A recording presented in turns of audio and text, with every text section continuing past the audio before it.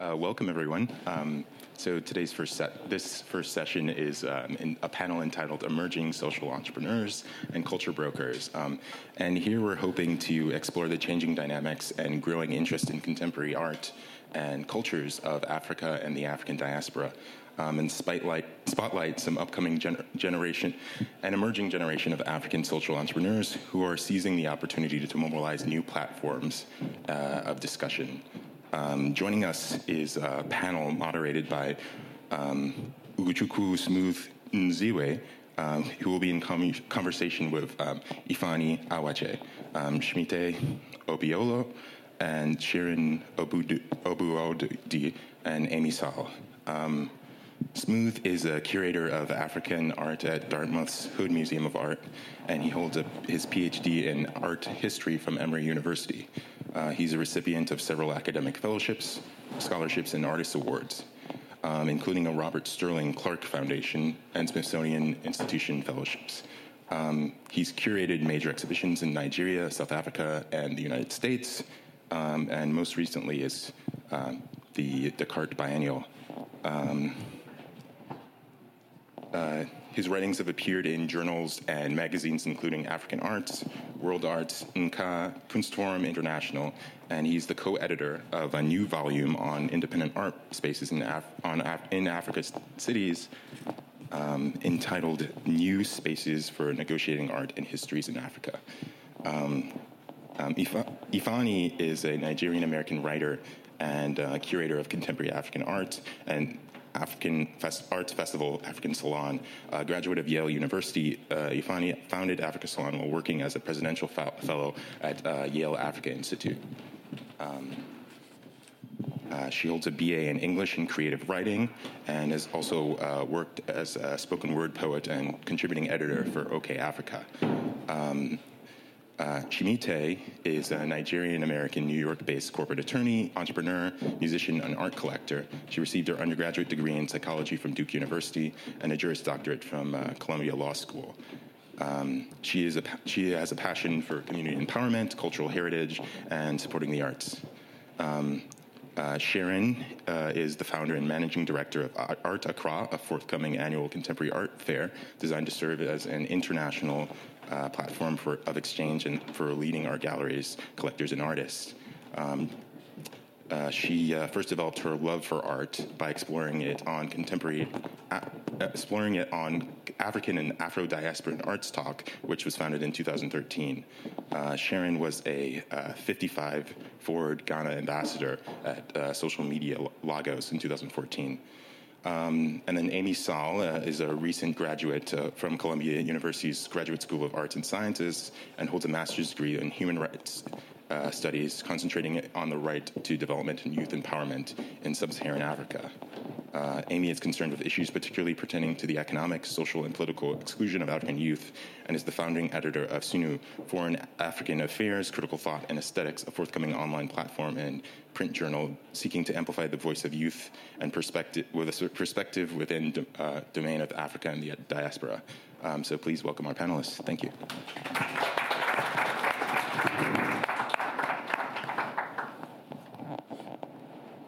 Thank you, G. Thank you, everyone. Thank you for coming. So a little backstory. I have been in conversations with some of the panelists for a while about some of the projects that they are working on. And then when Koyo approached me to moderate a panel, we began to really talk about the role of digital platform, but also the ways in which Africans themselves are beginning to determine the future of digital platforms that speaks to contemporary cultures, that speaks to African art, that speaks to the social experiences of Africans in Africa and outside of Africa. And so it was a meeting of kin spirit between Koyo and myself. And one of the most interesting things about that conversation and the conversations I've been having with some of the panelists is the fact that a lot of what is going on, a lot of the emerging social entrepreneurs happen to be women. which I find very fascinating, and a lot of them have also been in contact with Koyo, who's a source of inspiration, and I want to throw it out there before we begin. So their projects are different, but all interconnected. The project of Ifeanyi is a project she developed when she was a student at Yale and realized that there was no real African content at Yale, and so she decided to do something about that. The project of Shimite it's sort of creating an alternative a platform to promote African and African diaspora art, Black art in general, beyond our understanding of the African and African diaspora. And so it's different. It's getting to art promotion. That of Sunu is that of Ami is really about a journal that is in the rich lineage of journals such as the Présence Africaine, a journal that sort of wants to think holistically about the African culture writ large, but also systems of thought and the ways in which Africans present themselves today. So I think it's really a brilliant project on our own part. And that of Sharon is really creating an art fair. I remember when I was asked about 154, and the idea was you have this art fair that is happening elsewhere, not on African soil. And I said, I hope one day that we'll see a flurry of art fairs on the continent. Of course, there is three in South Africa, and one in Marrakesh, I think. But it's interesting that you have a younger person actually driving an agenda to create an art fair on the continent. So without further ado, I want to begin this conversation by starting with Ifeanyi to sort of paint a picture of Yale when you were at Yale and what sort of led you to into thinking about the Africa Salon and the content of the Africa Salon as well. Sure, thank you, Smooth. So I'm Ifeanyi, everyone. Thanks for coming. I remember coming back from my first trip to Nigeria in the summer of 2013 to do my senior year at Yale. And over the course of my time at Yale, I had gotten more and more interested in my background as a Nigerian American. And then after my trip to Nigeria, I started following lots of Nigerian art, particularly visual art and music. And I got back to Yale all excited about all these artists that I was following, especially Nigerian artists, but also African artists more broadly. And I just wondered why we weren't talking more about this on campus, especially after noticing that so many digital media and so many digital media were talking about African art in a really special way with so much enthusiasm, because artists had been doing their work the whole time. It's not as if they started to do work when the rest of the world took notice, but there was this particular excitement that emerged about African art at the time. And so I just thought, why can't I expect to see some of these artists that everyone's talking about at my university? And incidentally, that was the same year that Yale launched something called the Yale Africa Initiative, which was meant to be an effort to focus more on the continent at Yale and through Yale's programs around the world, to start new initiatives on the continent, to give more support to Africa-related programs on campus. And I just thought, well, this is going to mean we're going to get more speakers talking about why Africa is poor and talking about corrupt governments on the continent and kind of having the same conversations. And I wanted to contribute and change those conversations. So when I was a senior, I pitched the idea of Africa Salon. And at the time, my vision was for a relatively straightforward, small-scale event that would bring musicians and performers to share their work through performances and readings, but also talk about them with faculty at Yale who were doing work on those subjects and on those artists even. And that event failed. I did not put it on that year, but I applied to work on the Africa initiative. I really want to get my hands on it and influence it and kind of use it to bring what I thought was missing from the Africa conversation happening at Yale to campus. And so I was accepted to work as a fellow on the Africa initiative and tried again to bring Africa Salon to reality. I convened, the faculty who were doing work on African arts and curators at the Yale Art Gallery and others, many who became my mentors during this process. And over the course of a year, basically got a crash course in curating and putting on a large-scale festival and managing all the details that are entailed in that. So long story short, I tried to create an event that I didn't see happening at Yale. I wanted to make space at a really prestigious, very Eurocentric, very white institution for African arts and culture so that African students could see themselves represented and so that we could have a different type of event around Africa on campus, different voices driving conversations about Africa on campus, and also to discuss all the amazing work that African artists were and are doing. Yeah, thank you. Can you sort of flesh out the content of these events? Yeah. So you can see some of the content on the screen right now, but in its initial year, Africa Salon was comprised of a series of panels. So we had a panel on visual art, for example, co-curated by Mokata. Big shout out to them, yes. And we basically had either a curator or a faculty member lead a conversation with a group of artists on similar themes in their work. And then this year, well, I should say last year, we had kind of smaller performances leading into each panel, and then the entire festival culminated in a concert. And I can go kind of more into detail depending how much time we have, but I just want to draw out the difference between the initial year and this year being our second annual Africa Salon.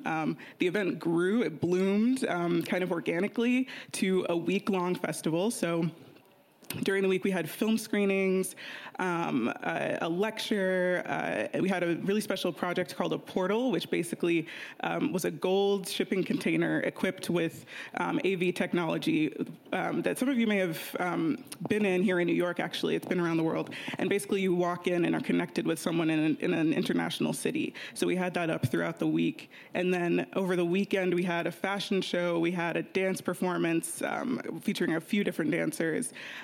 We had an after party that's consistently our most popular event. I don't know why. We had an African brunch, a staged reading, and of course our concert. So the event shifted to a much more performance-oriented format this year that I was really excited about. And so Sharon, you have a background, you have a degree in business. Yes. So did it in any way push you toward wanting to establish an art fair as opposed to a platform like that of Ifeanyi? Yeah, it's actually been quite a long journey, I would say. I pursued a business degree, much because of my dad, and just wanting to pursue a career that was secure and had a lot of opportunity. And while I was studying, I found that I was finding these short films and little art things online that I thought were interesting. So I decided I was going to chronicle that just as a place to save, this content. And so I started with a small blog that was called Auburn Butterfly, because it was about the idea of being a butterfly and just being free. And so over that, I started to discover more and more art and more contemporary artworks and people like Blitz the Ambassador and all of this that were just really fascinating to me. And so when I graduated, I wanted to combine my sense of my understanding of marketing and communications with the exploration of topics in the arts. And so that's how I started with the art blog, which was ADAT, African Afro-Diaspora and Art Talks. And over the past few years, it's been about just a process of trying to figure out how I combine my strengths in business with my love for art. And so I've tried that in different ways. I've worked in public relations, I've worked in events, I work at a gallery now, and I've just been really open to understanding and experiencing the different ways that art and business can mix. And what was consistent for me was that I was really fascinated by the way that art fairs work. And I thought that it's about time that we had something on the continent that served as an economic hub for the arts and a place where galleries and artists and all these individuals in the arts can meet. And so that's basically how it's been. And setting up the, thinking about Ghana as the sort of the venue for your art fair, is it because you're Ghanaian, or is that really the best place where one can set up an art fair on the continent? I mean, is there a market in Ghana, for example? I mean, it helps that I'm getting in, for sure. I think in terms of logistics and access to the network, it helps a lot, because I can just call up somebody that, my dad or somebody knows, then it makes it a lot easier in terms of organizing, and it has helped a lot. I think Accra presents a great opportunity in the sense that it's close to, it has a good economy, and it's close to other large economies, like, of course, Lagos and others. But it's also a place where foreigners and others can come in and be comfortable, and it's very welcome. It's known for a place where we have a lot of expats and all of that. So it combines, I think, all these great strengths to be a place where I think can host an art fair where people can easily navigate and be comfortable, and I think it works. And so, Annie, your project it's different in a way, but I mean there is a long history of people blazing a similar trail for the promotion of an African perspective. I mean, you told me Alioune Diop and Presence African was really a model you looked up to, but also magazines like Nka, for example, the role of Enwez as a social entrepreneur, but also Ntoni Jabe of Chimurenga. So how's your own initiative different from, or what you have in mind, what you're working on, how's it different from that of the forebears, so to say? Right.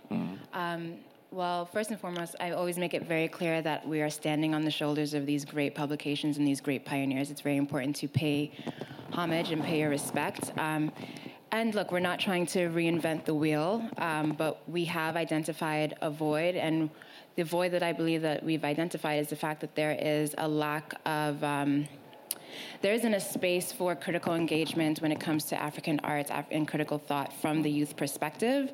And throughout my studies in grad school, I studied human rights. My focus was always sub-Saharan Africa and always youth empowerment. So I'm always trying to find the ways in which we can empower youth. And I felt that this journal and allowing young people to put forth their ideas would be my way of saying, this is how we can empower our youth through exploring African art, film photography, scholarly research, creative writing. It runs the gamut. I didn't want to do a very area-specific publication. I think there are many journals and magazines that are solely dedicated to research or solely dedicated to literary works. But I didn't want to leave anybody out.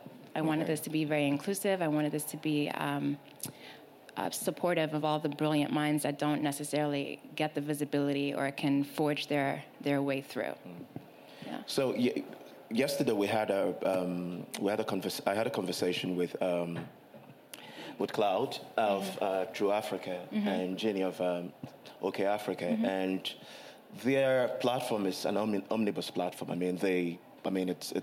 It's geared, of course, it's geared towards the youth. But I think your project is, in a way, is different based on our conversation. You said one of the things that inspired you was while in school, you had your cohort who would write interesting papers, and you felt those papers should find a platform to be seen. And so, can you talk about the metrics around that while you were in school? Yeah, so because my focus was sub-Saharan Africa, I was making sure to take as many African courses as I could in Columbia. And I was really intrigued and really inspired by my peers, the papers that they were writing, the presentations that they were giving. And I thought it was a really sad and tragic idea that these papers would just kind of be submitted to the professor and that's where it ends. And I thought that, these ideas, these works should have a space, they should have a home, they should be opened up to other people who may be interested or curious on some of these topics. And so I started to talk with some of my peers, some of whom have contributed to SUNY, yeah, I didn't want like brilliant ideas to just kind of like sit in someone's email or sit on someone's desk, when it could really open up large, incredible conversations all around the world. Okay.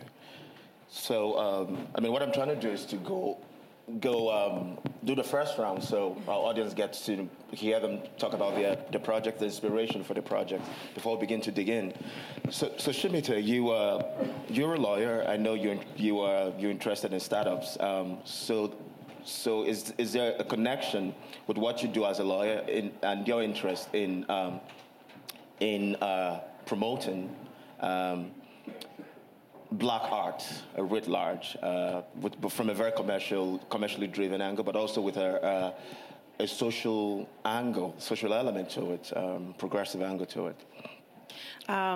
Absolutely. I want to begin, and I know you're going to be mad at me, but so I am an attorney, and so very much outside of the world of the art. And I think that for me, coming in as an outsider, I wanted to try something a little different to help introduce you to what it is that I'm doing. So if everybody could, I'm just going to, do a little bit of a rap. And so if you could just snap your hands, I'll give you, like this? Yeah. Okay. Wait, that might be a little fast. Okay. All right, let's see.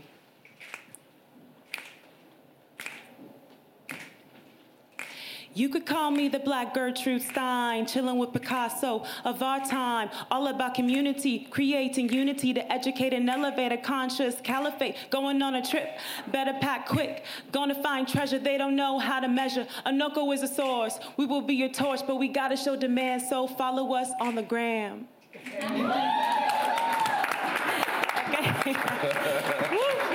My sister told me I need to work on my flow.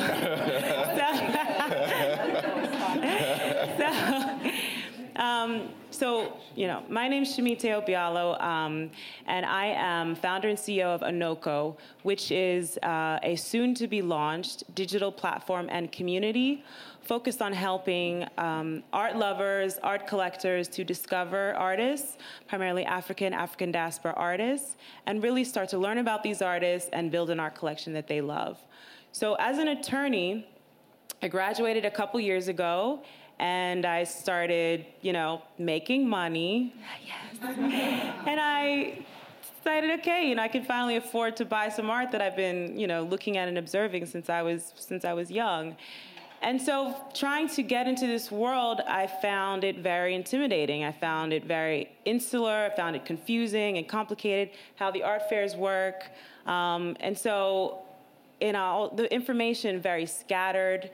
And so I thought maybe other people feel the same way. So what I am building is a community digitally that aggregates information to help people like me and people who are seasoned collectors to really guide them through this space. And so, trying to create immersive experiences online is really key for us in recognizing that, art online is difficult to kind of get because it's such a tactile thing.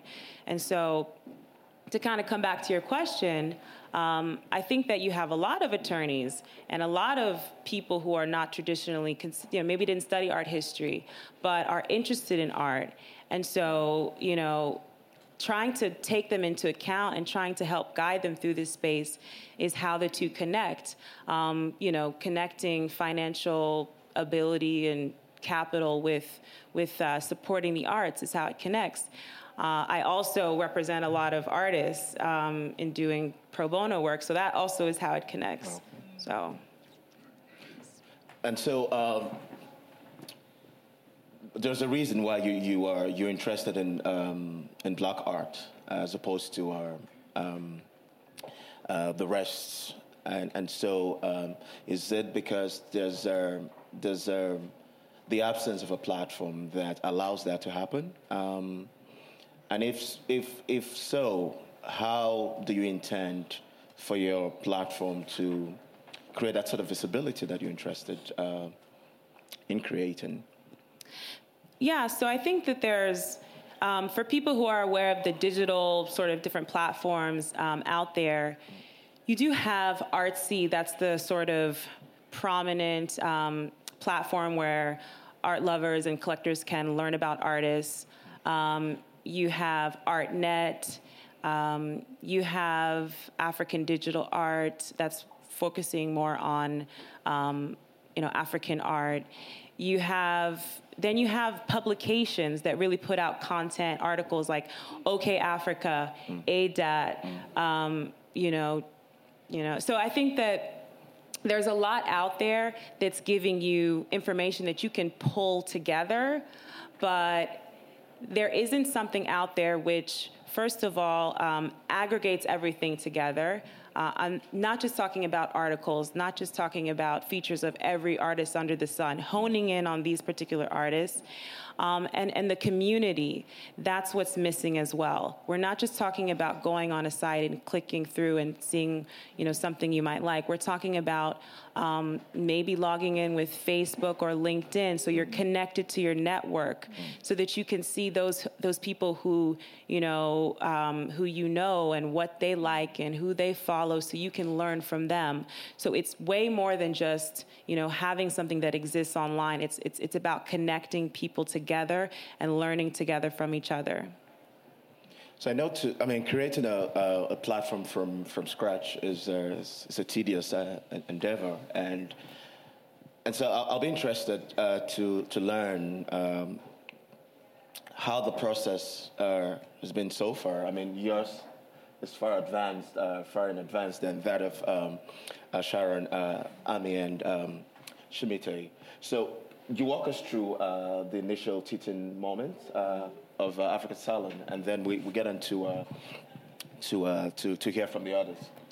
Sure. I really lucked out in that there is a couple of Yale alumni who, Stephen and Ruth Hendel, are the producers of the Fela musical that many of you may have seen on Broadway, and a few years ago gave a really generous gift to Yale for programming on African arts and culture. And the center that received the gift didn't really know what to do with it, and so they kind of channeled it toward other things. But then I came along with this whole idea for an African Arts Festival, and luckily there was significant funding in place to support that vision. I think that's a huge part of why Africa Salon has been successful, and so I really thank Stephen and Ruth Hendel. And I say that because funding, I think, is key to all of our initiatives. And I learned a lot about just how essential it is to supporting programming and events like this. And so that was kind of my main challenge, my main task when I was starting Africa Salon, was to accumulate funding from around Yale, from different corners of Yale. But yes, I had a lot of help. I think other than that, one of the challenges, and people ask me about this all the time, is how to fully represent the continent in a day and a half or in a week, how to ensure that the range of artists you choose to highlight is authentic to the diversity that the continent has to offer. And my answer is always that I do my best.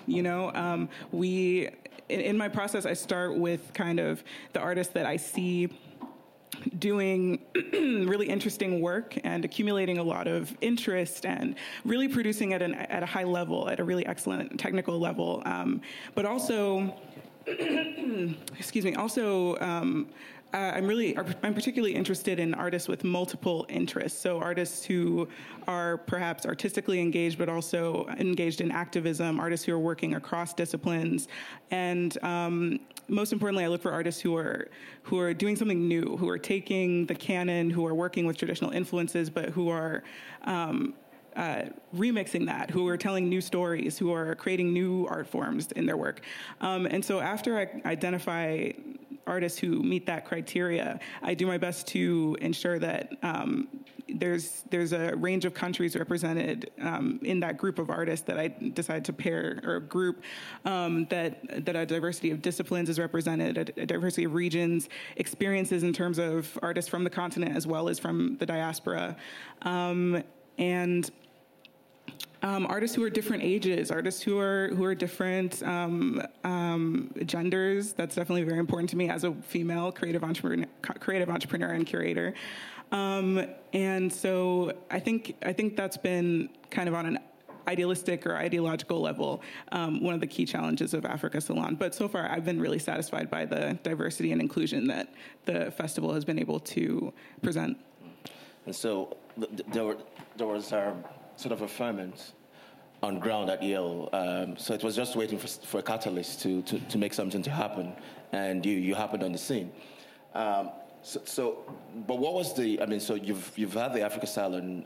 This is a second iteration, which built on the first iteration. And did the second iteration get bigger than the first? And what was the response the first time, and how was it different from the response the second time? The second iteration was much bigger than the first. One of my goals moving from the first to the second, and I'll take a step back and talk about the response because it informed the way I thought about the second iteration, of course. We had the most engagement and the most the highest attendance at the events that were more interactive, so the concerts, so panels where the format was a bit more discussion-based, so people could actually engage with the artist. And so I thought I wanted to make the festival a festival. I wanted to make it a little even more interactive and dynamic and a little less academic. I think Yale's got academic events covered, and so I wanted mine to be a little bit different. And so this year, I tried to plan events that allowed people to encounter the art that I wanted to showcase and learn from that immediate experience versus just hearing a lecture about it and kind of receiving information or hearing a reading, et cetera. So the response to that was really positive.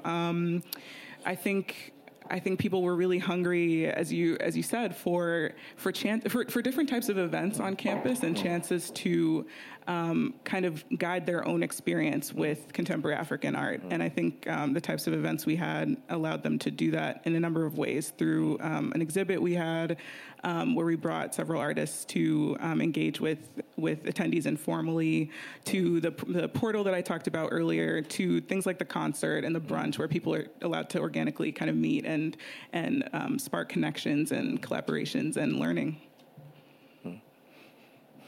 So Amy, your project is really not-for-profit in the strictest sense, and so it's always very difficult to get people to key into a vision that lacks that sort of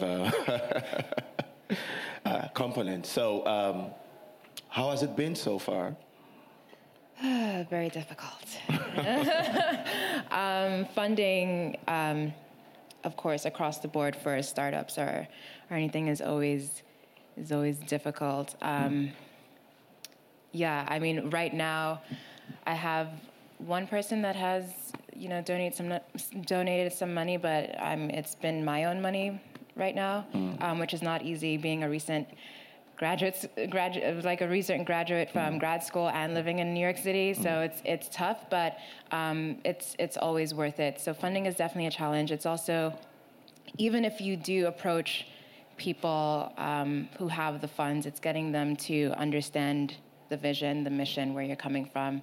And so my thing is, I just don't want to take someone's money. It would be great if that money is coming from a place or a person that believes in what we're doing, that understands the ethos, and that aligns with what we're trying to do.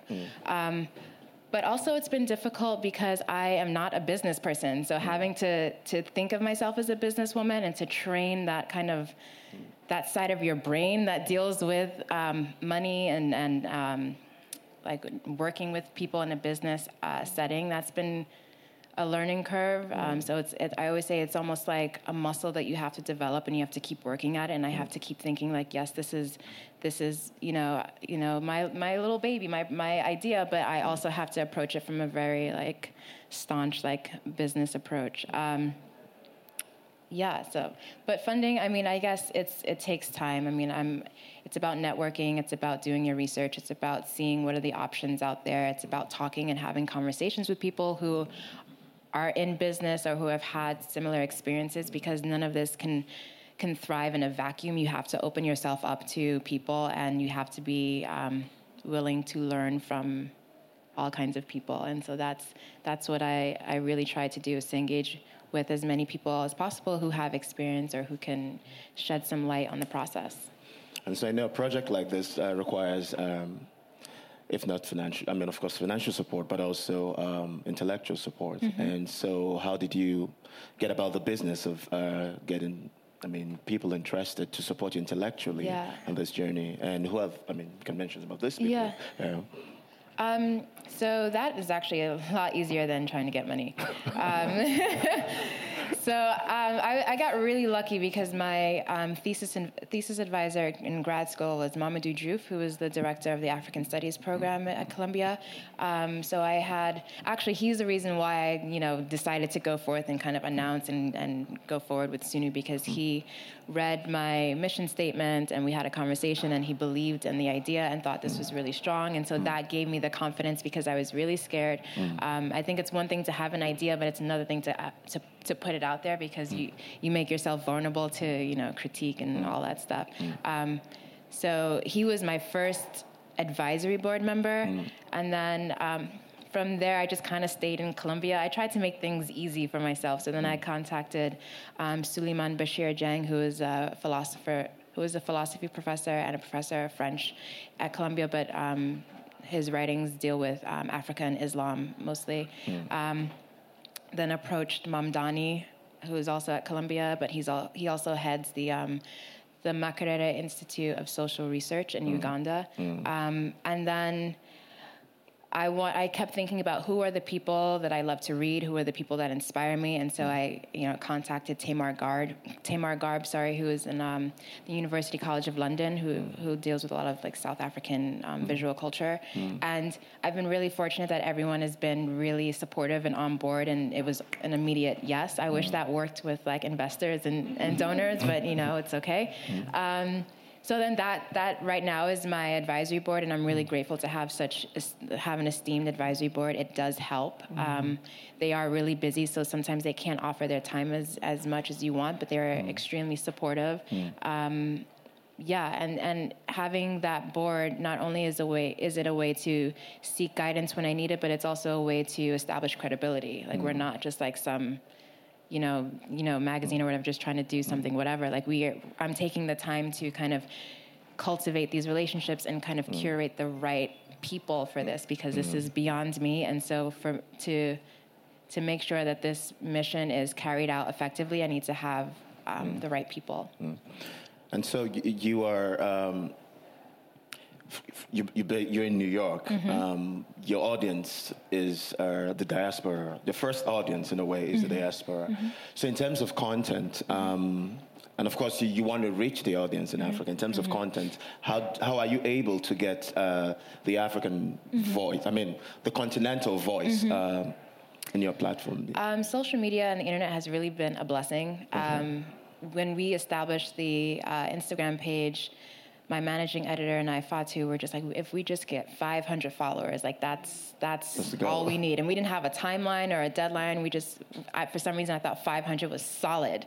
And now it's grown to like over like 31,000 followers. And when we put out the call for submissions, the Instagram was where we first,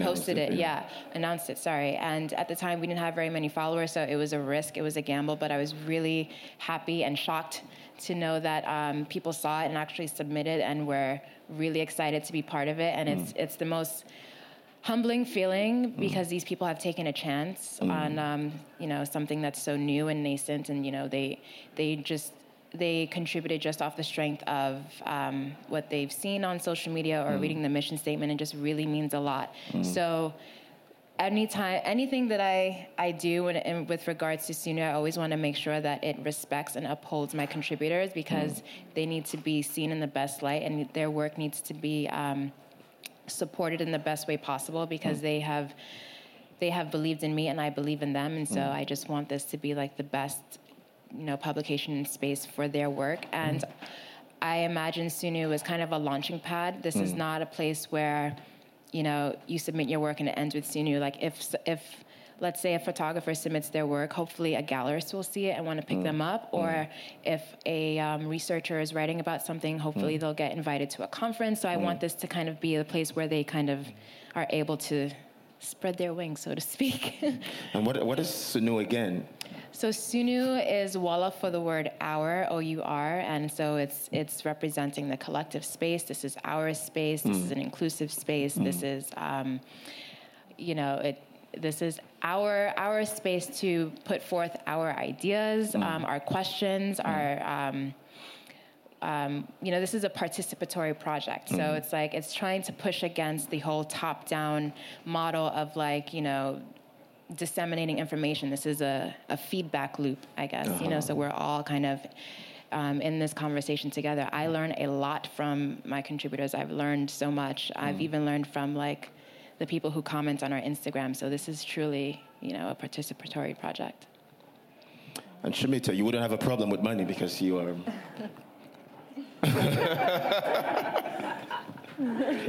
False. Well, I am the only investor in my business right now, so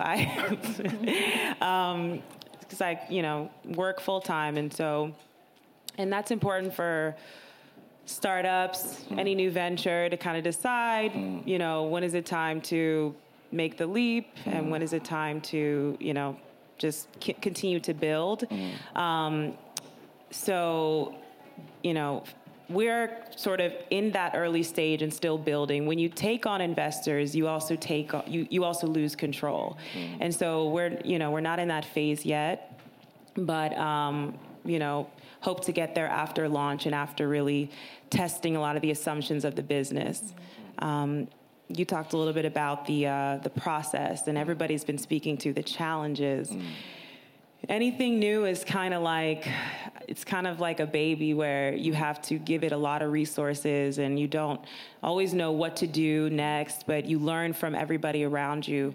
And so everything from marketing and understanding social media, Facebook, Twitter, Instagram, and how to harness that for a project, understanding business and financing things, understanding engaging with different consultants and negotiating that. Everything about the business is new and is challenging, but it's also really exciting to do something for yourself that you really believe in. And the journey is as much of a goal as anything. And so for a lot of people starting something, even if you don't end up actually doing it the first time, you learn so much in the process that you can then teach somebody, and so you actually have succeeded in that sense. So.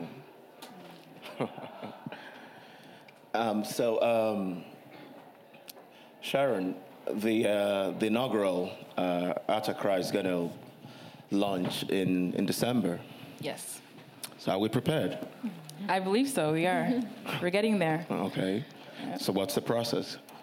So before, it's been about, I would say, at least a year and a half in development, in terms of the concept and doing the research and putting together the idea. It's funny. It's been about learning from past efforts and failures and taking the lessons from those and applying it. So actually, the story behind why I decided I wanted to do this was because after doing my business degree and doing the arts with ADAT, I applied for a master's program, a master's in art business at Sotheby's Institute of Art. And that was like the dream. I was so excited. And I got in and I was like, this is it. I've made it. It is incredibly expensive. And just the coming to the realization that I couldn't afford to go was incredibly crushing. And after finally getting over that, I decided, okay, well, the idea about getting this master's degree was to enable myself to pursue these different paths and to pursue these projects. And so if I'm not going to do it, I'm still going to do it anyway. So fine, I'm going to have to read and learn by myself and talk to people and get mentors, but I'm still going to do it. And so after getting over that, it was like, okay, well, the idea about having a space where we could bring together artists and art organizations and galleries was the first thing. I didn't really think of it as a fair, actually. That was not the terminology I was going to use, and I wasn't very keen on it because, there's all these expectations around it. But after developing it and talking to people, talking to you, talking to Koyo, talking to Turia, and all these incredibly established individuals in the arts, that's how it's been developing. And from there, we've built an advisory board, and we've started to talk to galleries and talk to art organizations in Accra, and building our cultural partnerships, and trying to pursue investors and supporters. And so it's just been a long process over time. And I think at this point, it's really about having that passion for creating something that is sustainable and that supports the industry in terms of contemporary African art in particular, and creating something that everybody else can benefit from. And so that's really been it. It's been a long journey, but it's been great so far. Yeah. Thank you. So I think we'll open it up for questions. I mean, people can ask questions.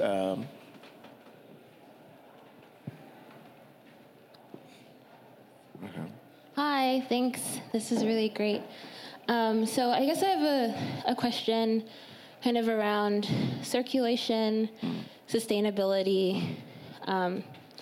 Circulation and sustainability. So in thinking about going downstairs and looking at all the amazing work and thinking about how images of Black people, the work by Black folks, how those things have circulated in the past, how they have entered collections, individual collections, collections of large institutions, the imperialist colonial history of that, and the fact that all of you are trying to enter this space and kind of do it in different terms. The question I have is, how are we thinking, or how are y'all thinking about sustainability, not just of the arts industry, but of the people who function within them, the artists, the curators, real material things like people getting paid for their work, artist resale rights, things that don't continue the exploitation of artists, people in art production, changing that kind of, or having an intervention in those real kind of things. And making it more sustainable, not just so the arts can sustain themselves, but so we can kind of refigure what all of that is. Well, this is a very massive question. Sure, I think it's a good one, though. Yeah, but it's a good one, yeah. So I know you're off to SOAS soon, and so the question, to pick up, to draw from our own question is, how do you intend for Africa Salon to continue to thrive in your absence? Well, I think that's one part of the really vast and important question that you asked. I noticed that Sharon wanted to answer, though, so I just want to give you a chance to. Okay, all right. The part of your question that most resonated with me was kind of, what do we do after inheriting this legacy of African art being disseminated in very exploitative ways and being viewed with a certain gaze? And that's something I think about a lot. Smooth and I have talked about it. And I think I'm forming my thoughts as I speak, but I think there's something really powerful about an institution like Yale now paying African artists to come and speak and teach through sharing their work and engage with students. I think there's something really powerful about making Africa Salon free to the public, having, having covered the artist pay, but then making that work accessible to especially the Black community in New Haven, where Yale is located, who many of whom may not be able to access high art that's right there in their city because of their socioeconomic status. So I think in many ways the event has been successful in opening up a conversation between African artists and members of the African diaspora in a way that I don't think has been kind of targeted and deliberately facilitated before. And so I'm extremely kind of grateful to have had a small role in doing that. And I think I'm really aware of the kind of history of how African art is talked about, et cetera. I mean, it's ongoing at Yale in many ways. And so that's kind of what I think of when I think of that part of your question. And then to speak about sustainability, I am moving on from Yale. I'm planning to formalize my knowledge of contemporary African arts at SOAS, the School of Oriental and African Studies. And I think a large part of planning the event this year was passing the torch on to students, passing it on to other individuals at Yale who are scholars on the type of art that the festival features, or who are eager to learn and kind of apply their strengths and disciplines to the program, and that's really exciting.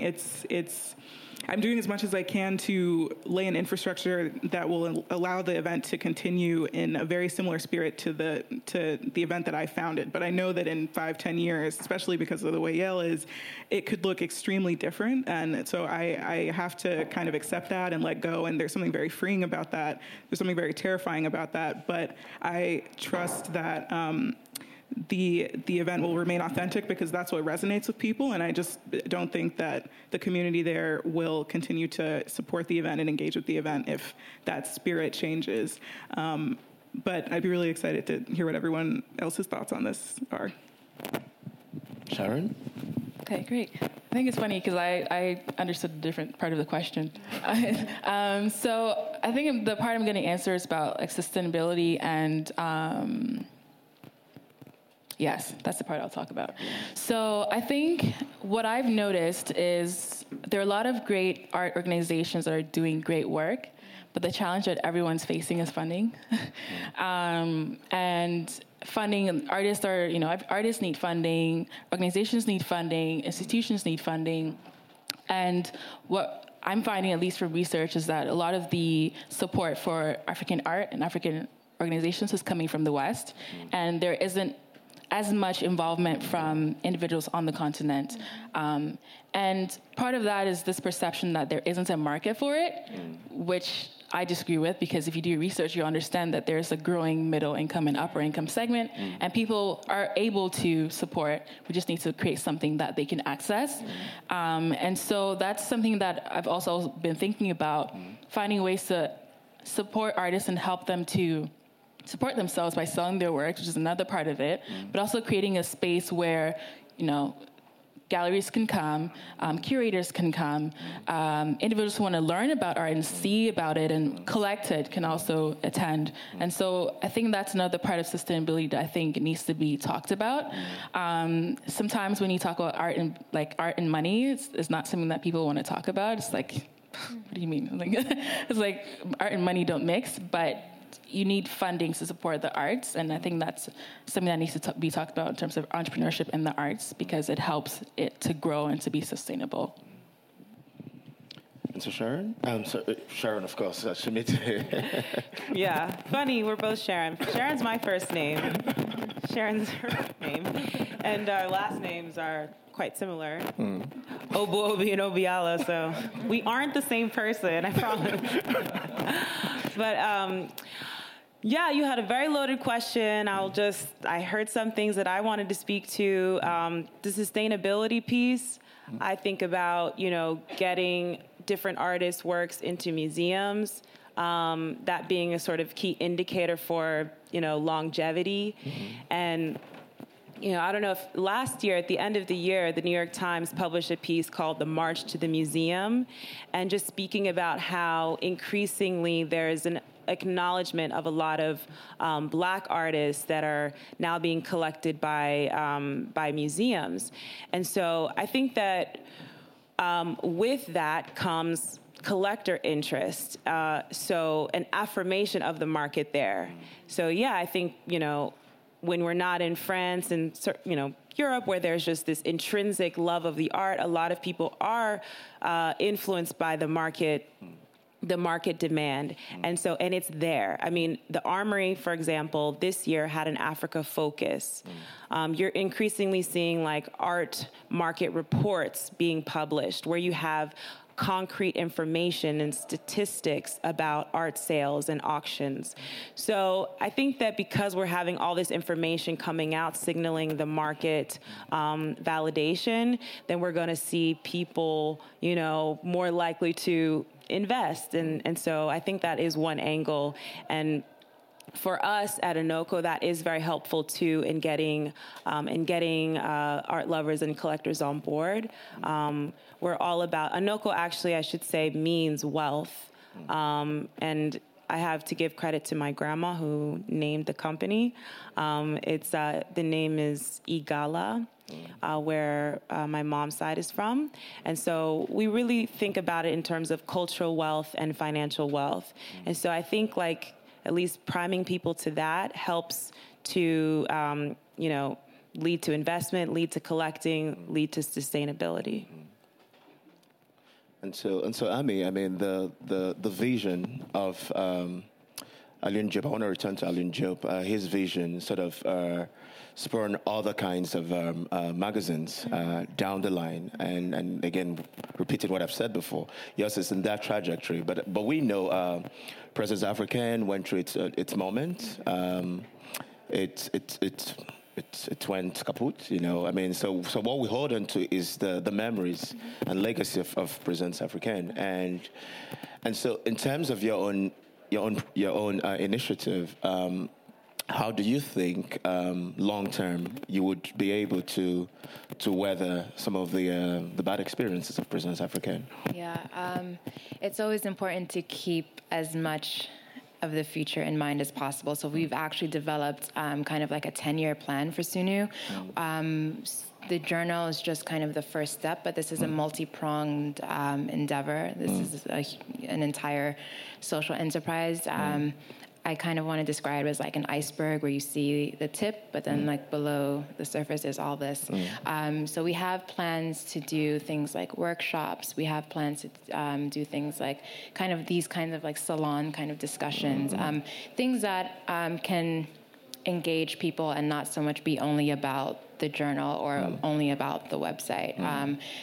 Once funding comes through and is like rolling, God willing, we do want to make frequent trips to the continent and engage with young African artists and scholars. Like that means going into some of the universities, going into some of these kind of like artist spaces, and making and providing the visibility on the continent, right? Because it's one thing to put out a call for submissions on the internet, and that's great and wonderful, but it's not reaching as many people as as we would like to, and that's going to mean doing the groundwork and going to Africa and kind of like seeing what is going on. And but I wanted to address one part of the young lady's question that kind of, when she spoke, I thought about the idea of protecting artists. And so one way that we do that, and thinkers and scholars, one way that we do that is that we make sure to send everyone a publishing agreement and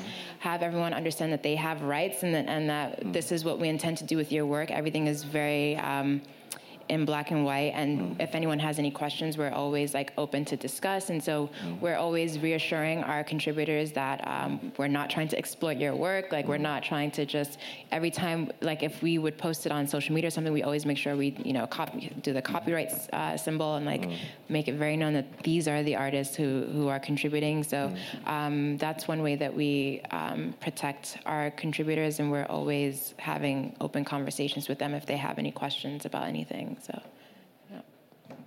Can we have more questions? Can you say your name before you ask your question? Tell us who you are. Hi, my name is Esther Odiakomo. Thank you all for being here. I'm going to slightly pivot away from art, but I promise I'll bring it right back. In the spirit of we're talking a lot about business and entrepreneurship and funding, in various industries, we're seeing technology being utilized, whether it's the proliferation of apps in the beauty space, in healthcare, or what have you. So I'm curious to know how exactly, if at all, are you utilizing tech to push your organizations forward? And if not, is there a reason why? Outside of social media, that is.